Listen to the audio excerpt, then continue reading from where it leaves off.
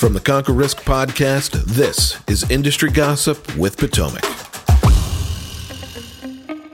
Welcome to another edition of Industry Gossip. My name is Manish Kata, and with me, as always, CMO Christopher Norton. Let's spill some tea. We're back after all. I wish I knew how to quit you. First up, investment news slashed 21 positions ahead of Key Media's takeover, leaving employees with no notice and no severance. Underrated or overrated? This is underrated because it continues to point to a decline in traditional media, especially in the financial advisor space. Now, we had some friends of the firm that were involved in this, so we feel bad for the whole thing. But nonetheless, you know, when you have a New York City office as a media company, I just don't think that really matters anymore. So these media companies have two choices: either run really lean, which is the opposite of a New York City office, or have ancillary business model revenue like events or selling data. Otherwise, I think you're just going to continue to see these different publications go into decline, journalists leaving left and right, switching jobs. It's just really hard to make money in this space. And with AI, who knows what's going to be left of this entire segment of our industry. Well, citing concerns for its uniquely rich culture, Schwab is curbing remote work. Underrated or overrated? This is massively overrated. I think most companies overestimate what their culture actually is. Driving 45 minutes to a lightly dimmed office, staring out the window at another office isn't exactly culture. There's a couple things I want to unpack here. Number one, I think hybrid is actually the worst of both worlds because, first of all, your employees still can't live where they want. They're forced to live within a certain mileage of the office, number one. Number two, as an employer, you still have to hire people only from that geographic location. So what exactly is the point of hybrid? I think either it's 100% in office or you just rip the Band-Aid off and do 100% remote. And the other thing here that I think is between the lines, people overhired during COVID. And I think this is a great way for companies to reduce overhead and very cheaply. All of a sudden, your remote team come back to the office or you don't have a job. And in all likelihood, most of those people just go work somewhere else. So, you know, the biggest demographic of people who think their culture means something seems to be the 65 to 75-year-old executive white males in suits. This is just another example. It is the living embodiment of the meme. We have great culture, and the picture of the culture is a row of gray cubicles. So after dramatically slower growth, SmartX has launched a freemium model for RIAs. Underrated or overrated? I think this is properly rated depending on the advisor. And what I mean by that is it's underrated for smaller advisors because think of it, you now have access to pretty good technology for free. And the only trade-off really is that you're going to have to choose from a handful of managers, because let's not be naive here to the fact that nothing is free. And the managers that are available, the money managers on this platform, are going to compensate SmartX for having their strategies and their models be made available. This is a common practice, revenue sharing. It happens across the board from mutual funds to models to almost every investment type. And so for those smaller advisors, this is huge because you get to have access. And like I said, the trade-off is you have to choose from that select group.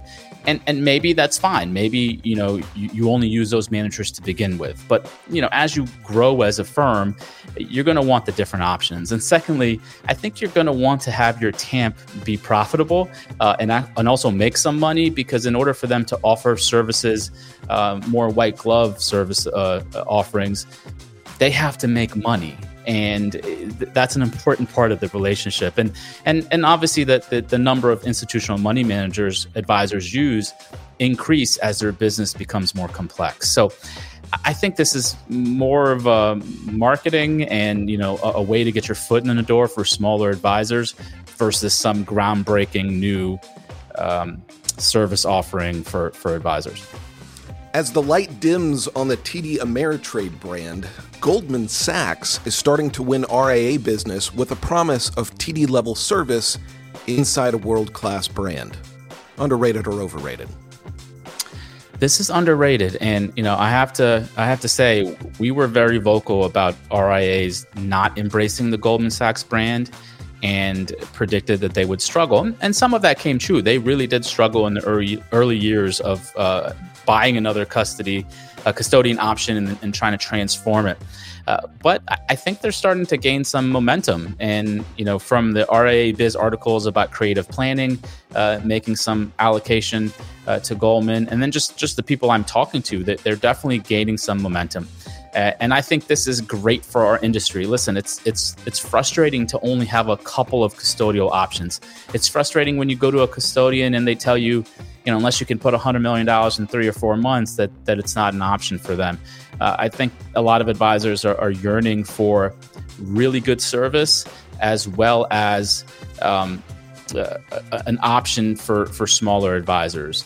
And what's happening these days is the customer service is in such decline that it's a pretty low bar. If you can pick up the phone and return someone's call, I think you'll win the business. So kudos for them for turning the corner. I think this is helpful for our industry, and I'm here for it. Service always wins. With a smile. In a move that sent shockwaves down Sesame Street, Twitter is now brought to you by the letter X. Underrated or overrated? All right, this is just massively overrated. I mean, look, first of all, you don't do a rebrand when your product is all in decline. Secondly, I mean, what the hell is X? Are we Zing now? Like, what exactly is this? This is great timing for this show because I recently decided to just delete my Twitter account. It's just become a cesspool of bots and fake accounts, and people just and listen, I was sucked into it as well, just making outlandish comments because you have nothing to lose. And the things people say on Twitter that if you saw them face to face, they wouldn't even dare say. It's just a shit brand that he has made even worse. And frankly, I kind of wish it just all goes away. Everything is now dumb. 90s dance sensation Microsoft has seen their stocks pop on AI subscriptions within 365, despite the lack of dads on stage to promote it. Underrated or overrated?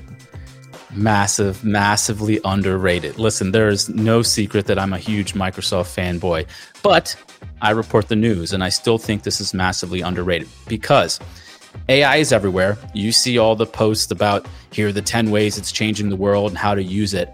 But the actual use case for financial advisors are far and few between. And most of the time, it's cool to talk about, but I don't think anyone's really using it.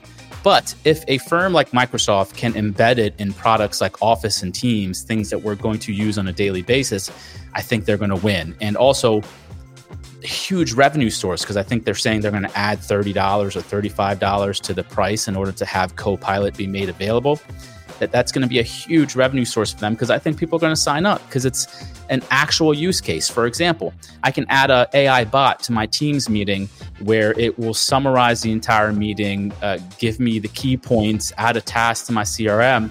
That's huge for prospect calls, even employee training. So I think now that AI, the AI cat's out of the bag, the next frontier is going to be companies who are able to actually implement it on a use case for all of our daily lives. And that's where it's going to be helpful, just making our lives more efficient. So I think this is a huge win. It's underrated, and we will be the first ones to sign up. Even I, the ultimate Microsoft hater, have to admit that this is an impressive implementation of the technology that I think will continue to open new doors. So I'm excited to see where it goes, even if I think most PCs aren't any more sophisticated than this. That will do it for this episode of Industry Gossip. We'll be back soon. Until then, cheers. Cheers.